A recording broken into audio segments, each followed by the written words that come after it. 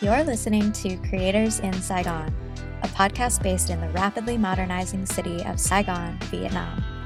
I'm Dana, and together with my co-hosts Tuasi and Nico, we interview the most inspiring creative entrepreneurs Saigon has to offer on topics about life, relationships, creativity, business, health, and more.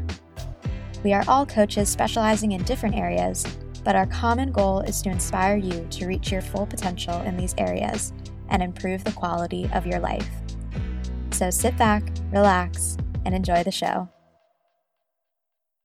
So welcome back to Creators in Saigon podcast, where we're interviewing inspiring creatives and entrepreneurs in Saigon, Vietnam about life, relationships, personal growth, identity, entrepreneurship, and more. Today we're interviewing Thao Tran. Did I say that right? Yes. Yes.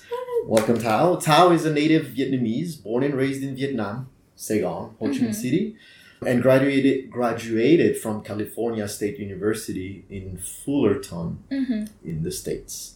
And now she's the CEO of her own translation company, Thao & Co. That's right? Yep. Perfect. So welcome to this podcast, Thao. Hi, everyone. It's a great pleasure to have you. Today, the co-host with me is going to be Dana. Hi, Dana. Hello. All right. So let's get into all of this. I know you prepared your questions very well, so we're going to have about an hour together. I'm very excited. So tell us, where in Vietnam did you grow up, and how was your childhood? I grew up here in Saigon. I have a happy childhood. I was the firstborn. I was born in 1990, so about 15 years after the Vietnam War. And so, like my friends, I think we are the joy and hope for our parents in the process of, dealing with the aftermath of the Vietnam War. And so, when I say that I had a happy childhood, that may seem normal to you guys, but it was such a big effort from my family, so that me and my younger brother can have a happy childhood, so that we can have fun and learn. We didn't have everything that we wanted, but we had everything that we needed to grow up, to learn, and to have fun. And I'm here talking to you I think mainly because of that happy childhood. So I'm very grateful. So it's interesting to, I always react to the word normal. Because you talked about the, building a family after the war. So what was the normal after the war? What was was it more like the family that everybody was aspiring to be, or was it like a normal what you had? I think what was normal back then was that everybody was kind of suffering in their own ways. So if there was not enough food in our family, like the family next door were facing the same thing. So that was the normalcy back then. So suffering was the normalcy. Kind of, because we were trying to sort of rebuild Vietnam. But when I was born, things for my family got a bit better. So by the time that my younger brother was born, things was way too much better. We have a roof over our head. Yes. Whatever that we wanted to learn, our parents were happy to be able to do that. I didn't have all the kind of the clothing that I wanted, but basically I got whatever that I needed. So your parents were very supportive. And because of that, I'm very grateful to be where I am.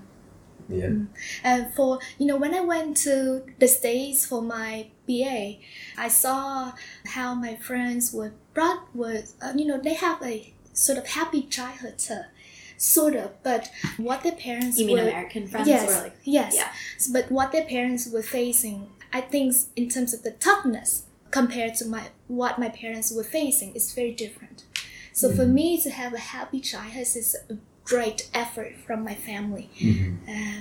Yeah. What type of business were your parents doing, if I may ask? Yeah, they have their own business. They've been running the business since I was very young. And they are very much self-made entrepreneurs too, and quite, I think, successful ones. Yeah, and they are still doing it. Yeah. Very, very busy. Yeah. Are you proud of your parents? I think I am a nobody without my parents. Yeah. I wouldn't be here without them, without their support, without their guidance. So they are my friends, my teachers. In some way, I think they are my fan too. So that's great. I'll come back to your parents later because I have some questions about that. We just found out about your high school. So before we go to your time in America, can you tell us a bit more about this high school of yours?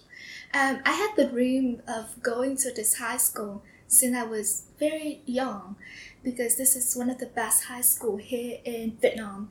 It has a long history. Now it is called Lê Hồng Phong High School for the Gifted. But prior to this time, it was named after the first Vietnamese scientist, which is Mr. Petruski. Petruski? That doesn't sound very Vietnamese. Petruski, his real Vietnamese name is Trương Vĩnh Ký. Okay, I see. Petruski, because he has this French name when the French was here. Yes. So my high school was built by the French.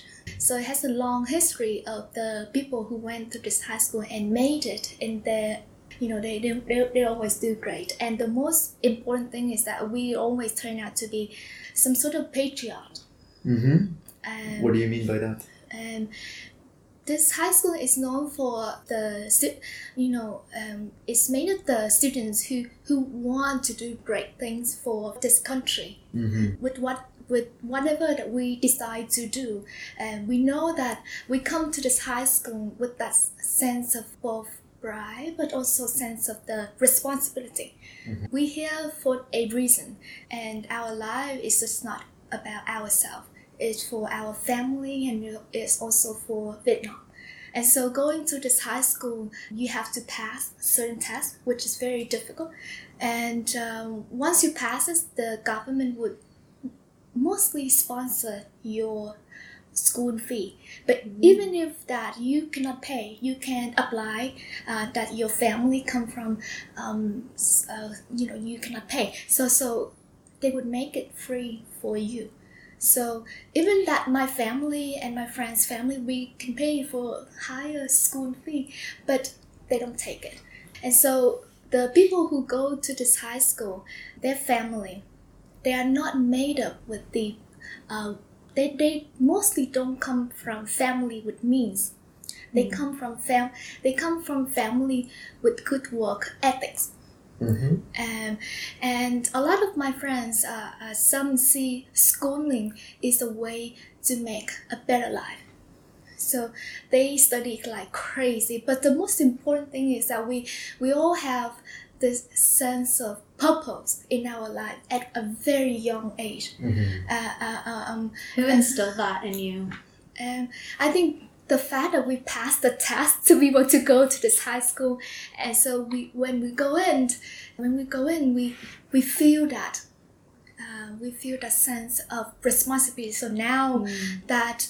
but before you went and you had this desire, you said since you were a child, you always had this desire to go to this school. So what do you think, where did that desire come from to feel the sense of purpose and make an impact in Vietnam? This high school and with its brand name is sort of like the Harvard of high school. But Harvard is a private place.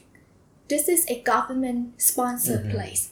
So prior to come to this high school, I always heard stories of the graduates who went on to do great things, and the great things that they did, not just for their lives, but also for the people of Vietnam. So once we were able to pass that test and go into, we feel now that we have to live our lives so that it looks like it makes sense that we are here. So we have to do great things so that we pay the respect back to the people of Vietnam. And the one thing that I learned from this high school is that one, we don't actually study as much as you guys think, and two is that once we landed into this high school, I think one of the first things that the school teaches us was crushing our confidence, because we thought we were cool, we thought we were smart. And the first things that they did was that they gave us the lowest grade possible that we ever had in our life. You know why they did that? Just to humble you? Yes. So going to this high school is not the things that we go out and bragging. And so making sure that we know that we should always keep trying. And learning is a lifelong journey is what these school teachers want to plant the seed in us. And so once our confidence was crushed, we learned that lessons. And so going to this high school and the things that I learned here it sort of forever shaped my life, and I can never go out and not to be humble. I would keep my head low, and I keep working, I keep pushing, and I keep learning. And so a lot of the later actions in my life, which I would later tell you, like I'm very shy away from the title, like the president or CEO, is because of the actions that the school teachers had in me. And because I went to this high school, I had to act like I went to this place. And to always be humble and respectful and treat learning and working hard is it's just a natural thing. And when you said you didn't study as much as people would think, is that because more of the focus was on doing things and like putting things into action, or what do you mean by that? What I meant by that is that people have this sort of perceptions that the people in here was forced to do a lot of homework, but the school teacher didn't. So we didn't actually have a lot of homework like medical things. So when we passed the test and we know that we were going here, the school teacher would have sort of a meeting with our parents, how to treat the gifted child and things like that. And so one of the things that they try to work with the parents, and so later on, even if we were able to achieve a higher thing, they were told how to act. Wow. So what were some of the things they told them to do? Well, this is sort of the school's advice, but not like told. But when I asked my parents, I think one of the things my dad said was like, treat them just like any normal kids. They're just a bunch of stupid kids still. So don't treat them like gifted kids. And we would do that too. So we give them the lowest grades possible. Do you have siblings? Yeah. One brother, is that right? One younger brother, which is 9 years. And did he go to the school too? No, he didn't. So what was that dynamic like? He didn't go, and none of my cousins went. A couple of years ago, when we were doing the lycée thing, I was giving him some sort of money as the beginning of the Lunar New Year. And so he said to me that, sister, I wish that someday I could be just like you. And I felt so sorry that I wish I was a better sister. Because, doing great is, schooling. Maybe not for you, but that doesn't mean that you're not as good as me. And so, yeah. You can keep going. It's okay to get emotional too. Yeah. Emotional, it means you're safe space. You're touching a pain point here, which is good. Yeah. Did he try to get into the school and he didn't get in, or he just wasn't interested? He's a boy. Is it only for girls, this school? No. I mean, he's a boy, so obviously he cannot get in. Boys at that age. And he's a boy, so he likes to play. Okay. So he's now doing the engineering thing, which is his thing.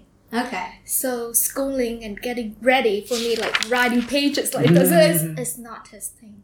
Okay. And so, do you think your parents too? Sorry, I cut you off. I'm so sorry. It's okay. Do you think your parents also educated him differently? Or No. they were just like not as expecting, or just supporting in a different way? Or maybe that's your family style too, to support whichever way they want to go. So it's not like one path fits all. So it's still pretty good to be an engineer, no? Yeah. It's still very good, actually. I think they try because I was their firstborn. So I think as a parent, probably when they had my younger sibling, we take this child's method and up and just do the same thing to him. But they soon learned it didn't work out, so they changed. And so we now very grateful that he's went to the engineering schools and he passes. And now, listen, he may be the first person in my family to have the master degree. So it turned out that he may be more educated than I am. So things work out. And I'm very glad. Very good. So talking about that, let's move along to your degree now. So you finished high school and then you decided to go to the US right away, or so tell us a little bit more about that transition in life from high school to the US. It was fun. I was 18, didn't know what to expect. The first flight that I had was flying from home to America. And it was the best. It was my first time traveling too. By yourself? Did you go alone? I went with my cousins because they was flying to America to live there as the resident. But I traveled there with them as a foreign student. And I lived at my uncle's place. So at first I was at home, away from home. So the transition is not that big of the place. I had so much fun and I had my own car. I lived my life as like anybody there. I drove myself to places, and so from morning to from during the day, I would study and I would work at school too. And during my last 2 years, I was working as an intern at an ad company. And so during the weekends, I would go hiking with my cousins and with my friends, and I love it. I think when you were young, that made it very easy to sort of blend in. So you were at the first couple of months, it was a little bit difficult for people to actually make what I was trying to say. But first couple of months passed by, things started to roll. I was able to get what the teachers were saying, talk to my classmates. I rode my car to places, so life was just normal. After 2 months, you were driving a car in the States, speaking fluent English. Truly gifted. It's impressive. Truly gifted. Yeah. You went there when you were 18, and you stayed there for 4 years. So the time for your bachelor. You started right away at 18 years old, going to university. And your English. So your English, you studied in high school English, but my guess is you never practiced it. Yep. And then it took you 2 months to accommodate to the accent and everything. Right. But so like, what was your first day at university? I was lost. Like everyone. It was so big. Yeah. Were you scared? No. I was just lost, and I remember didn't know how to use the coins because you have the you have What's this heavy? Like quarter, dime. So I was at the place, I think at the sort of bookstore. I didn't know how to use this, and so the guy standing behind me, I told him I was the foreign. This is my first week here, so please show me how to use these coins. And so people look at me and say, we will help you. And so I not only that, but I also have help from my cousins. We speak English at home, so that helped so much. And I was working as I wouldn't know how to say this was sort of like the math teacher, the statistic tutor. So I had to practice speaking in sort of a way that my classmate can actually make out what I'm trying to teach them. So I taught them that, and they taught me how to say certain words in ways that they can understand. So I got help from my family and from my classmate, and I learned to get better. When you were young, I think your tongues, it's just how you can easily catch up with things. I'm not that gifted as you. I moved to Canada when I was 18, 19 years old, and very similar experience, except it's a story that I tell very often. My first time ordering coffee was a nightmare. It was like, I don't know if you have the same experience, but I'll tell mine because it's my podcast. Sure. It's, when you go and you cannot speak the language, I had like my little money ready, and I was like checking the prices. And I was like, okay, I want this coffee. And I was preparing my little sentence in my head. And I was very stressed because there is a lineup. And then I get in front of the woman and I go, coffee, please. And I try to say the sentence. And she goes like, how many milk, how many coffee, what size? Double, triple. And I'm like, a coffee, please. And then she goes, and it's so stressful because people are behind you. And then she finally brings the coffee and she goes like, how would you like to pay? Cash, credit card. And do you have points? You want to donate money? And I was like, a coffee, please. And I was like, stop talking to me. Just take my money. Take my money. And then in my head, it was really cool. That was one of the first things that I wanted to do going into North America was to take a coffee and walking to the subway.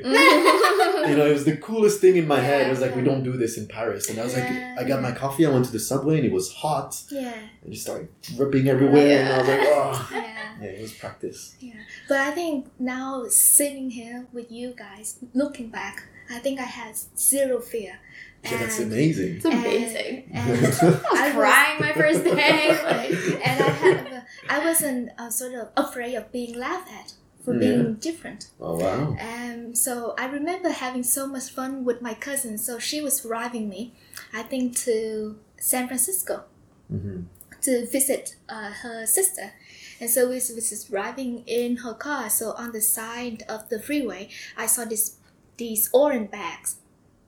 And the first thought is that it's going to be like in Vietnam, when you were driving and you just stop on the sideway and then some random guy was coming trying to sell you like oranges and things like that.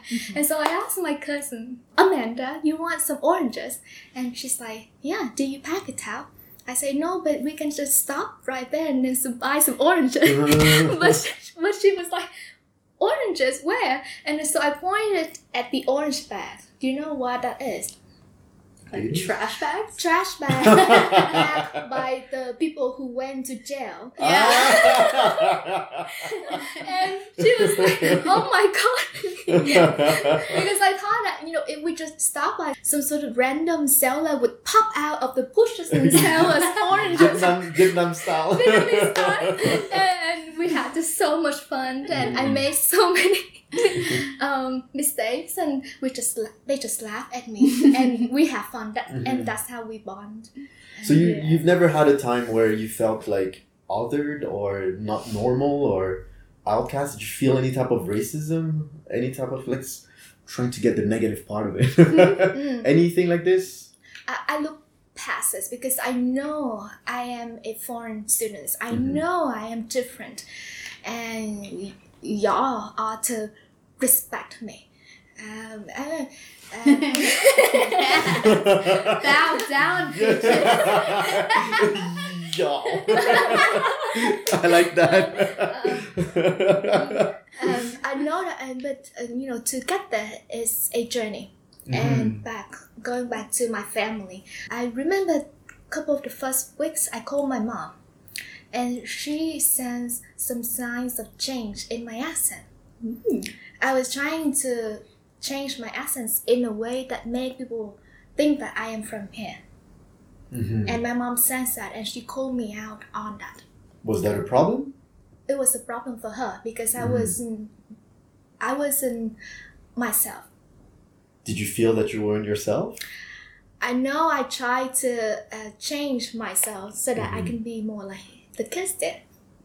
Were you talking like Valley girl a little bit or anything like this? And no, it's just my Vietnamese I accent see. changed a little bit because I was trying to sound like I was born here in America, but my mom I see, was yeah. not having any of it. Mm. I was born here, and I was there just briefly for a couple of years for school, and so I need to accept the fact that I was not from there. And so I have to change my accent back.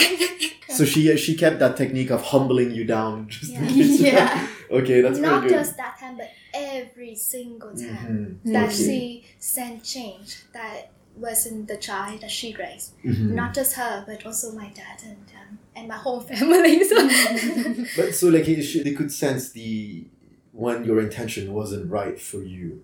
I guess when you did that change, like you recognized too that your intention was to show off a little bit, or just to blend in. yeah, to just blend be in. cool. Yes. So you agreed with that. Was there a certain part where they called you out on something that you disagreed?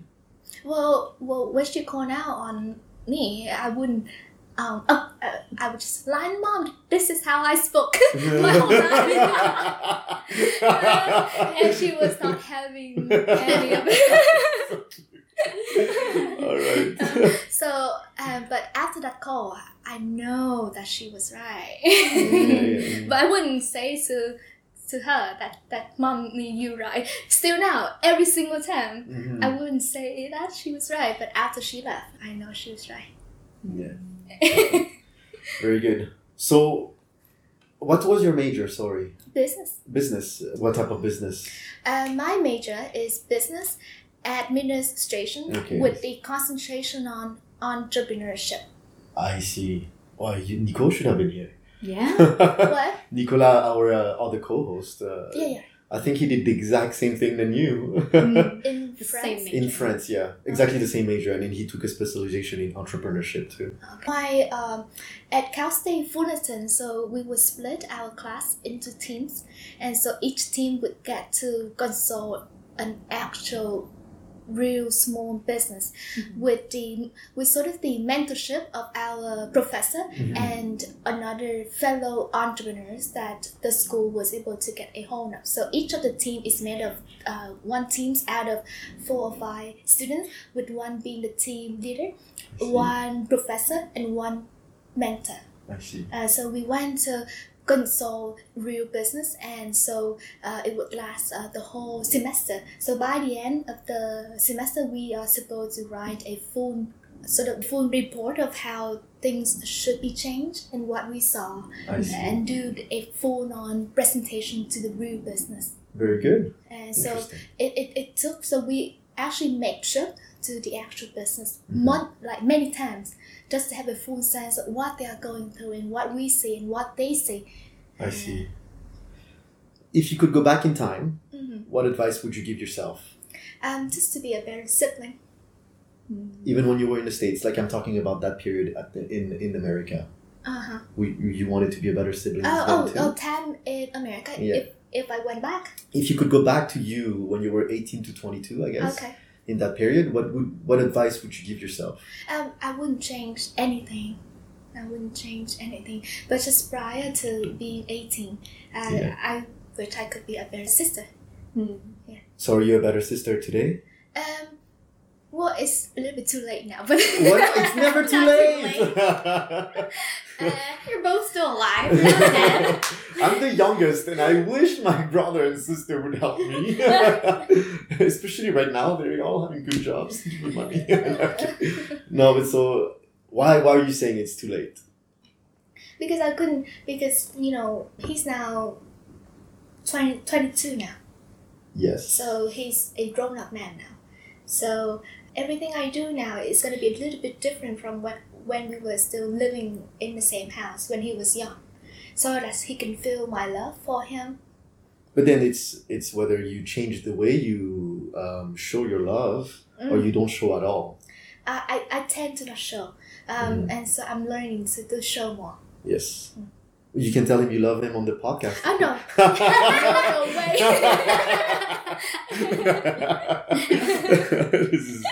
This is funny. Yeah. So But actually, I think you called out on my lie a little bit when I was 18 to 22. If I could go back a little bit, I think I should have more fun.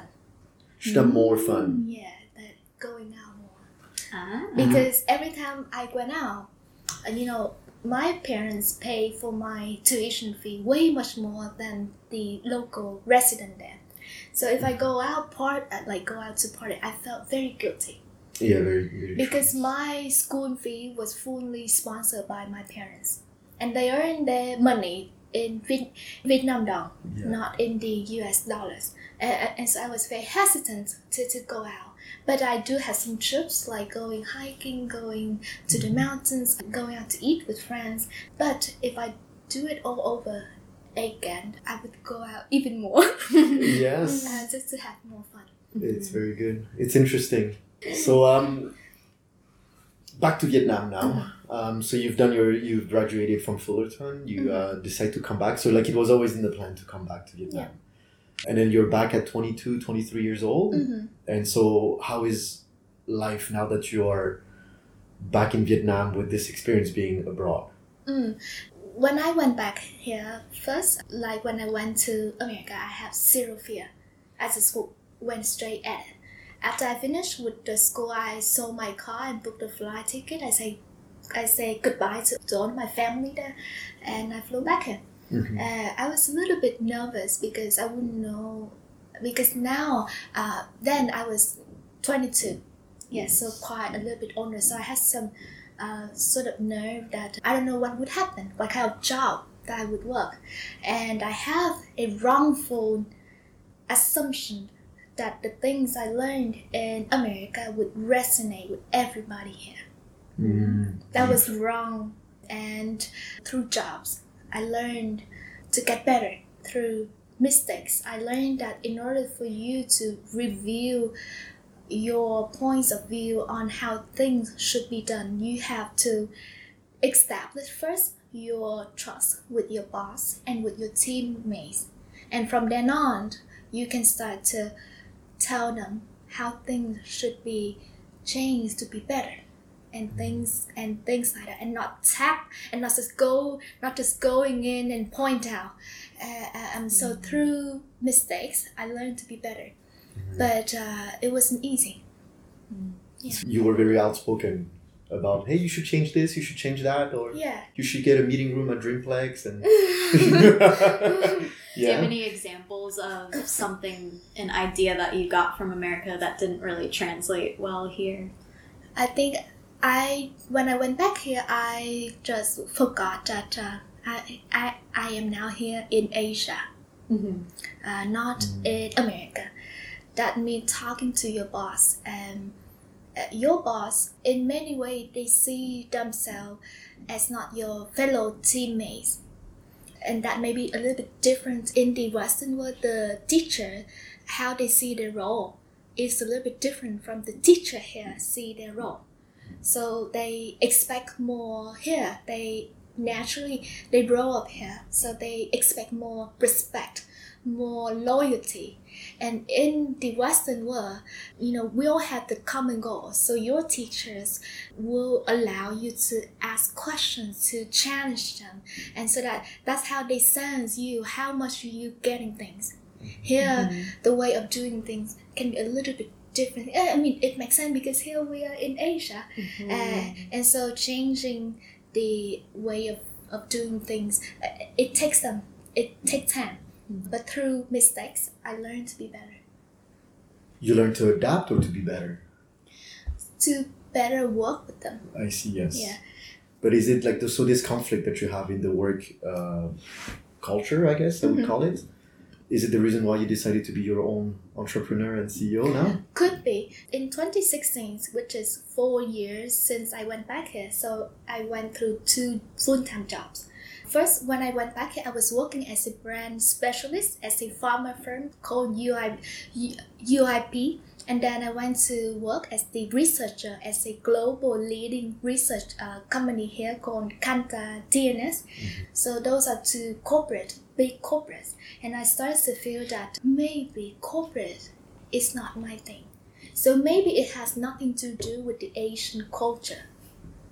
I think you just said it. Yeah, I think it's about the corporate culture that you're disagreeing with. Yeah. What were the signs telling you this maybe isn't for me? Yeah, like when we were working, I want the best for my clients, and so because if client can see that, that means they can keep working with us, so that's good for our team too. But the best idea is supposed to come from the boss, not from you, and so you have to be careful. But when I see that it's the best for my clients, it's the best for my team, why are we not doing it? And so I left the corporate world. And now I'm doing this because I think, one, I can do it. And two, because maybe the corporate is not my thing. We're going to come back to your transition to Tao & Co. But so I'm more interested in this dynamic that you had, or this transition back into Vietnam, in terms of like, I guess what you started explaining is some of your social insecurity or your fear coming back into like a structure that you knew before that big growth of 4 years in the States. So for me, for example, we talk like when I worked in tourism, we talked a lot about body language. And we don't have a video today, but when you started talking about your first days in the US, you went up, your smile, your whole body language opened up, your face was like, and it was the definition of freedom. And I could feel it, and I wish the audience could feel it, and they probably can feel it in your voice. But as soon as you talked about your transition back into Vietnam, there was this heavy weight back on your shoulder. And do you know why? Because people don't want change. People don't want change. People here, I'm interpreting this. People here in Vietnam didn't want to see you change, or it was hard for you to not see people change. If I come up with ways that can help us, I think, be better. That means certain change in how we do things. And generally, people don't want change. I think in general, if I can answer that, but I think people want to be understood before they want to be changed. That is right. And so if we, and it's because this is a problem this is something that I've been really trying and careful about here in Vietnam, is to not come as the Vikkyo, know all, do all, genius, I lived abroad and like listen to me. And I've been really careful about listening first to the actual problem and to understand like, even if they have problem or not, or the hopes and all of that. So that's my view on that. I think they want to be understood. Yeah, so I don't know if I decided to stay in the States and start working, would I be facing the same problem or not? I don't know. You never worked in the States? I worked as an intern. I never had a full-time job there. So I don't know how it is here compared to the workplace in America, because when I was doing the internship, they treated me very I was the kid in the office, so everybody was nice. But as a full-time staff there, I don't know whether that would change. Here, the same thing too. Now looking back at those early years working for corporate here, I used to blame on the workplace here. I used to blame on things, but I think it comes with my immaturity. And as I grow up and I see things here, I think people are more similar than different. Maybe the problems I face in the work, maybe I'm not a person who thinks that corporate is my thing. So maybe if I work for corporate, like everywhere else, it would be maybe the same story. Yeah, I want to add to this because I have worked in corporate in America, and we actually have had very similar paths. I also worked at an ad agency, pharmaceutical ad agency, worked in market research and brand strategy and things like that. And I too was like, screw this corporate life, I'm leaving. So I would say it definitely depends. I would say people are more open to change in America, but at the same time, not so much. It's kind of like, I think it really depends on who your boss is, because I had both types. One boss was more about his title, and he wanted to be the one with the ideas and didn't want to hear about any different way of doing things. If I brought up issues that I saw, I was kind of silenced and, no, don't worry about it, don't, kind of thing. But on the other hand, I also had a CEO of my company who I would directly email him with my problems, and he would take me out to lunch and like really hear me out. And start making change right away if I said something. So it definitely depends, but I also see what you mean as an American coming here and also working in companies here and seeing that structure. I can feel the resistance to change for sure when I try to come in and say, why isn't it this way? This would make so much more sense.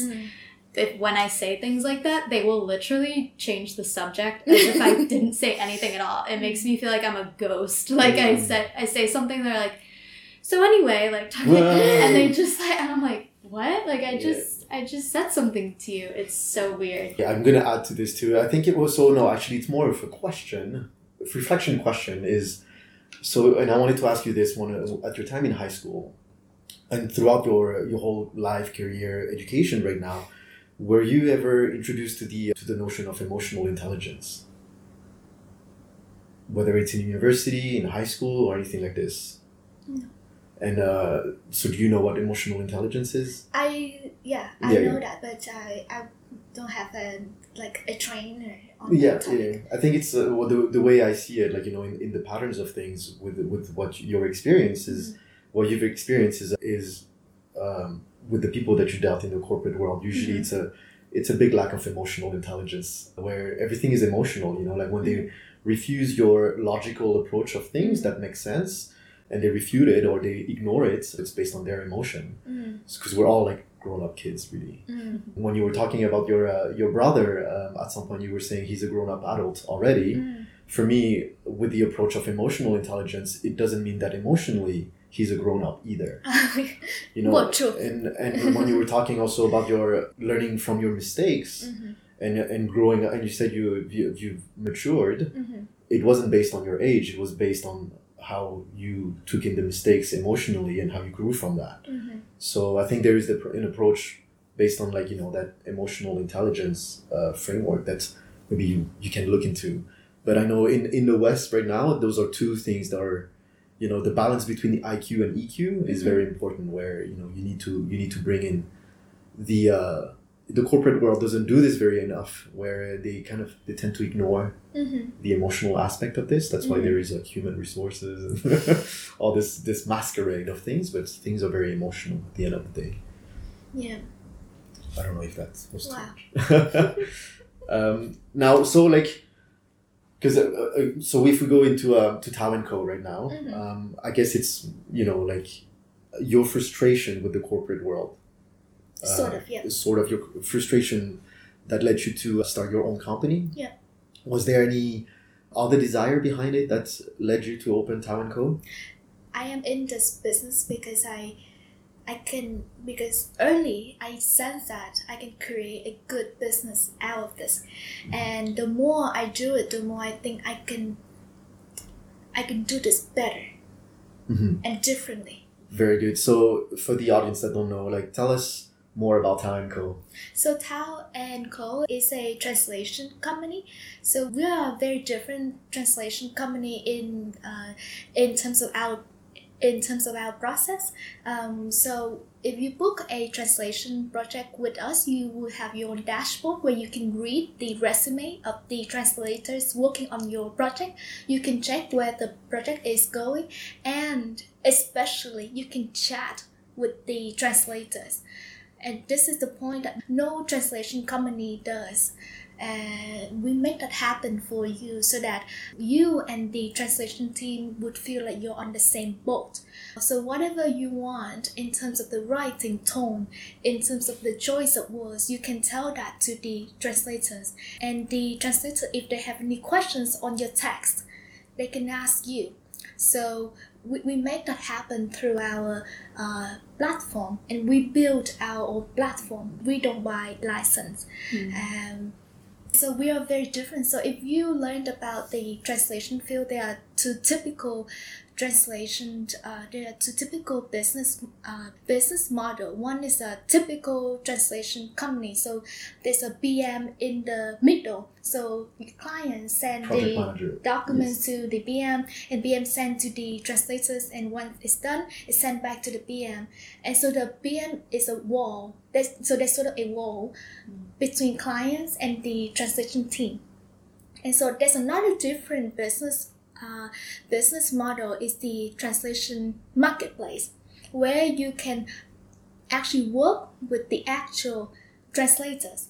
But the cons of that business model is that you can not know for sure whether that person would hand in the document on time, and whether that is the best of the right thing, whether it's a good translation work. So you need some sort of the management from a typical translation company that can offer you. So our business is sort of emerged from those two business. So we function as a translation company, but we make that chat function happen.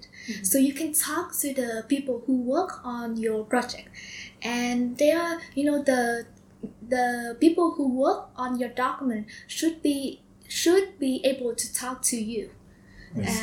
And so very, very different. But what we do is that we're not different for the sake of being different, because we think our difference create better quality. So everything that we do is to create faster and better service. Very good. Do you plan on licensing out this platform to other translation businesses? Yeah. As we build this platform, many people say that we should do that. We should go for that route. But as of now, my answer to it is no, because we still have to perfect it first. Whether my thought on that change in the future or not, I don't know yet. But for now, it's just for us. And we built our platform. And for me, as a non-technical person, creating system and platform is so difficult. So difficult. So you did it? You didn't hire someone like a specialist to do that? Oh, you have a team of developers. yeah. I have a team because I don't do the coding. Yeah. Okay. Yeah. I'm learning how to sort of manage as a non-technical person.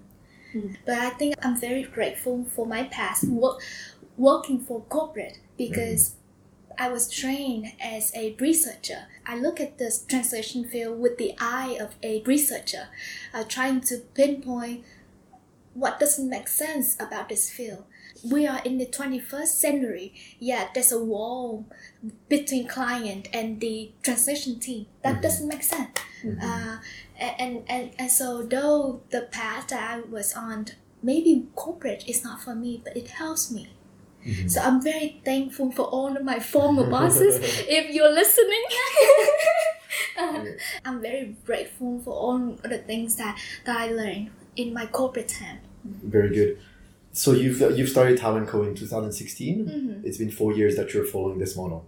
No, from 2016 to 2019, we were sort of functioning very much like a typical translation company, but we only started have the thought of a different kind of system and things like by the end of 2019. And we started building our system and our platform, our dashboard in 2020. So we only been using our platform and system for a few months now, and we want more clients so that they can help us test. I was, in the process of having our system and things like that, not only our team need to change, like our translation team, they need to ask clients questions like that, but we also need clients that, when you book a translation project with us, we hope that you would like to talk to the translation team and not to just dump the docs on us and translate us. And so we really hope if you have a sense of the writing tone and things like that, we hope to hear from you so that the ending result is the kind of work that will be in line with your field of business. For this business model to work, both sides need to like to talk to each to each other. I see. So that means our platform have to be very user friendly. So do you need any type of clients to test your system these days? Yeah, tell the listeners exactly who you're looking for. So who's the ideal. So right now our system is not fully built yet. So we are looking for either an outsourced company or a team to help work on our system, which is very much like a translation project management system, but we have the additional function that is the chat function, that making everybody within that project to talk to each other. And we are going to expand to like Chinese, Korean, Japanese, so we need the translators in those languages too, and so we're also looking for an SEO specialist, because we want our search ranking to go up a little bit, because outsourced company, the translators in the Japanese, Korean and Chinese, and also an SEO specialist. So please help us. We'll put it out there if you're here, and if anyone wants to help out and test out your system, it'll be great. I saw your website. You sent it to me. It looks very good. Thank you. The user experience is very important, and so far it's looking good. My business, it just has so much of me in that creating process. I do everything differently. That's who I am. So my business is one good example of who I am, and I'm not different for the sake of being different. My difference will help you. It would be better for our clients, and it would be better for our team. So that's me. Do you feel like saying this puts you under a little bit more pressure? To be so different, and because when you were born this way, so you live your life. So the way I think is that, okay, so I see how things are being done. Can I do it better and differently? So that's the sort of the creative thinking. So I was born that way. So I don't have to act to be creative. I am a creative person, and I always think that way. How to make things better and faster and maybe cheaper. Very good. I have nothing else to say.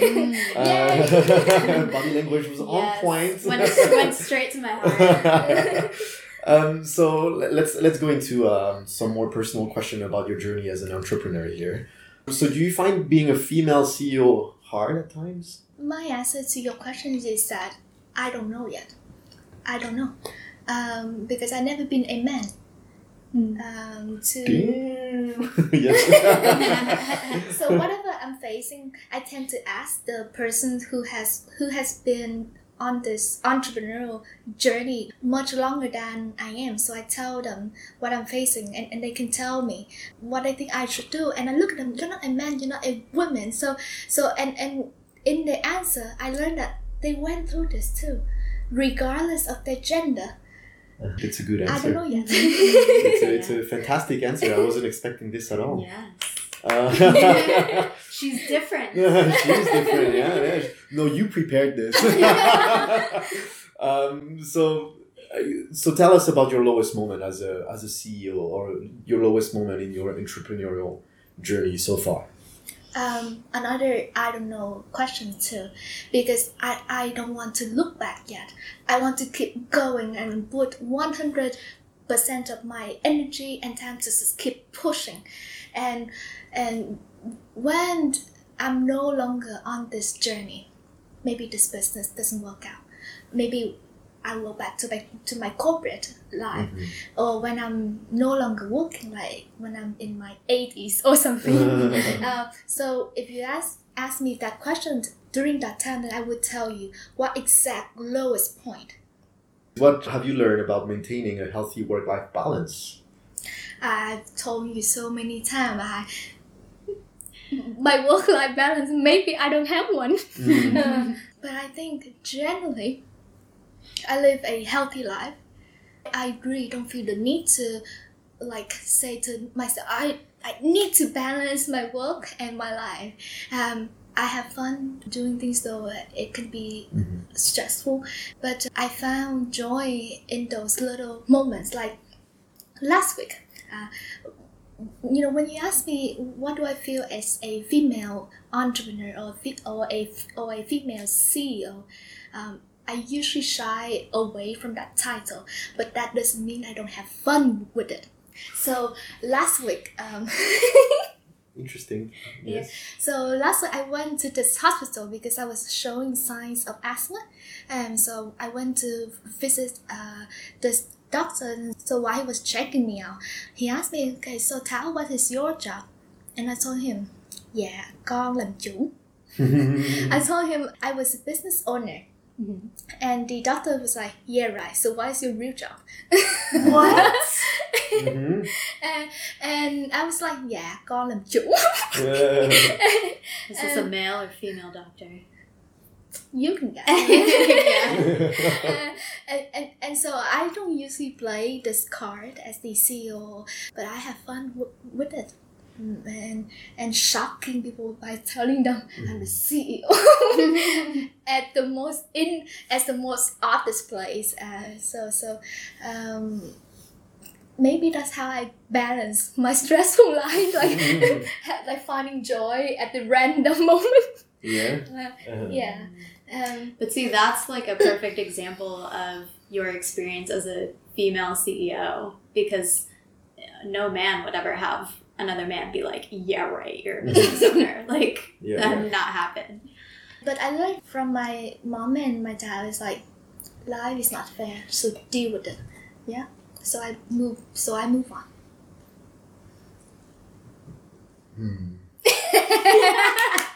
Yay! I got you quiet. I feel like it's not the first time on this podcast that a Vietnamese guest has kind of like didn't want to kind of like move past that answer, The work-life balance is something that we're ignoring here in Vietnam, I feel. Or I mean the low point in the entrepreneurial journey, like, no, I don't pay attention to that. We just we just look forward.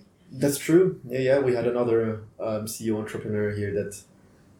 So my answer is the same.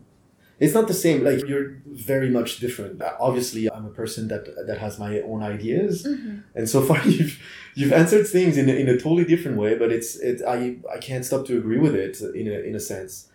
On the topic of work-life balance, though, I must, we must, as a team, be very firm about, we understand where you are today, and I don't want to talk like a grandfather or anything like this. Yeah.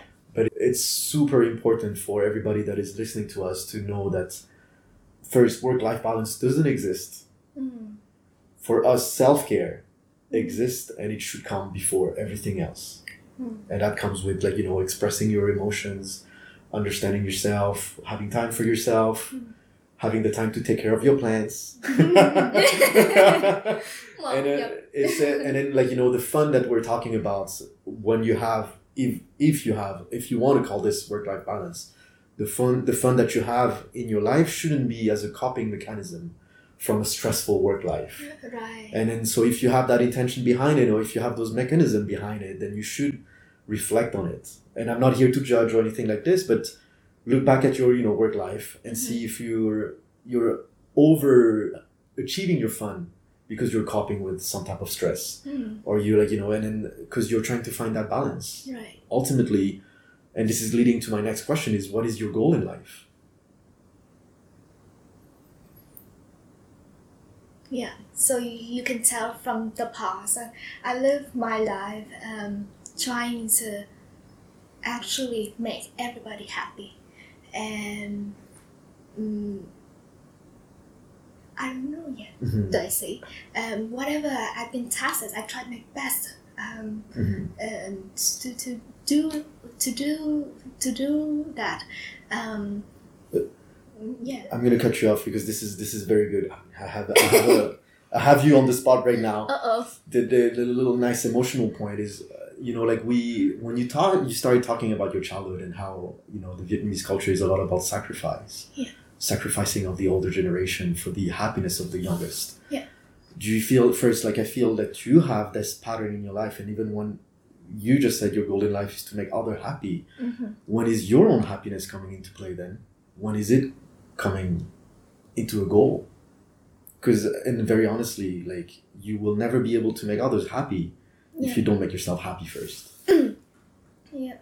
So it's not a question, it's just a statement, really. Yeah, I should work on it. So start working on my dashboard and system, and then just spending time with Daisy, trying to make up No, my life it's not goals. true. It's not true. I think it's, and that's why one side of my business is called New Perspective. Is, you know, it's about me asking you the questions too. Do you feel happy building this dashboard? Yes. Then here you go. Yes. But it's for you to frame that happiness, you know, and then for you to say I don't have any type of work-life balance is wrong to you, because you do feel happy. You don't know how to make yourself happy. Achieving those things is making you feel happy. It's just in the eye of the society is like overworking is not happy for this period of time in your life. If you do feel happy about working, then do feel happy 100%. But don't feel like you should be sacrificing yourself to gain success, or you should be sacrificing yourself for the happiness of others. And it's all about perspective. At the expense of your own health and happiness. You know, so it's how you frame it, I think. Okay. You feel very happy in your company right now. Yeah. You feel fulfilled. I want to do more. So much more. Yeah. So the next side would be like, you know, to have the proper mechanism behind it, to know exactly when, and to be very true with yourself, to know exactly when you're about to burn out. Exactly when you're about to go too far, when you're over caring, overachieving, or anything like this. So like, you know, when the work as a CEO or as a leader of any type of project stop being fun, this is where you know it's wrong. Or it's time to hire out like some tasks that you don't want to do.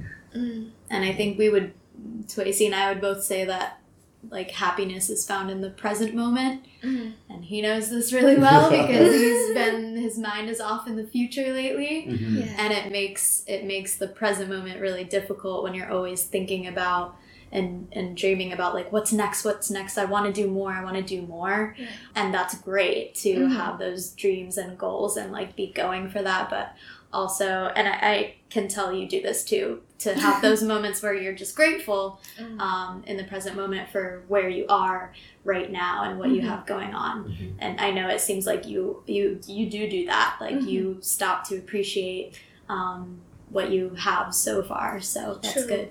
And I really need to work on this too. I don't know how to form. I never really spend time thinking about just me, what my life goal is, but I think I instantly know, but I really never spend time just to work on me. But just the other day when I post the dancing clips on my Facebook, and one of my high school friends commented that, Tao, you're the same person. And every single time that I met with my childhood friends, and they say that makes me very happy, because I've done the things that I've been through things, I've been through places, but I have not changed. Sorry, I have a question for you. It's a good question. Get ready for it. It's a good question. If you were to, if Tao from 10 years from now would come back and talk to you, do you think she would tell you to have more fun? Probably yes. Pattern. Yeah. So do you see the pattern? But can I ask her whether I have how many kids? We'll ask her. Yeah. I see. This is very interesting. Is there any type of pressure as a female CEO to be in a relationship? The answer to that is no. I love with all of my heart. When I like somebody, I sincerely like them, and I want the best thing to happen for them. Like whatever I do, I try my best. So when I move on, I don't look back. How would you describe Saigon in 3 words? Saigon is my heart, mind, and soul. Your heart, mind, and soul. Yes, because Saigon has given me everything that a human being would wish for. A happy childhood, a supportive family, and the freedom to essentially do whatever that I want to. And so I have a very typical Saigonese heart, mind, and soul. And I want to give everything that I have to make this place a better one. Very good. Very good. Anything that you wanted to add? No, it's been a fun time, and I'm very grateful to be here. No, thank you very much. It's been a very enlightening discussion. I think everything that I expected from it got it. Wow. Yes. Very good. Thank you. Thank you, Tao. Thank you, Dana. Yeah. Thank you, you. Dana. Thank you, Tuaisi. And thank you, everyone, for listening to my story. Thank you so much for listening to Creators in Saigon. If you liked this episode, become a part of our mission to inspire others by leaving a 5-star rating and review in Apple Podcasts and sharing this episode with your friends on social media. This one small act can truly make a difference in someone's life. Don't forget to subscribe so you don't miss an episode, and see you next time.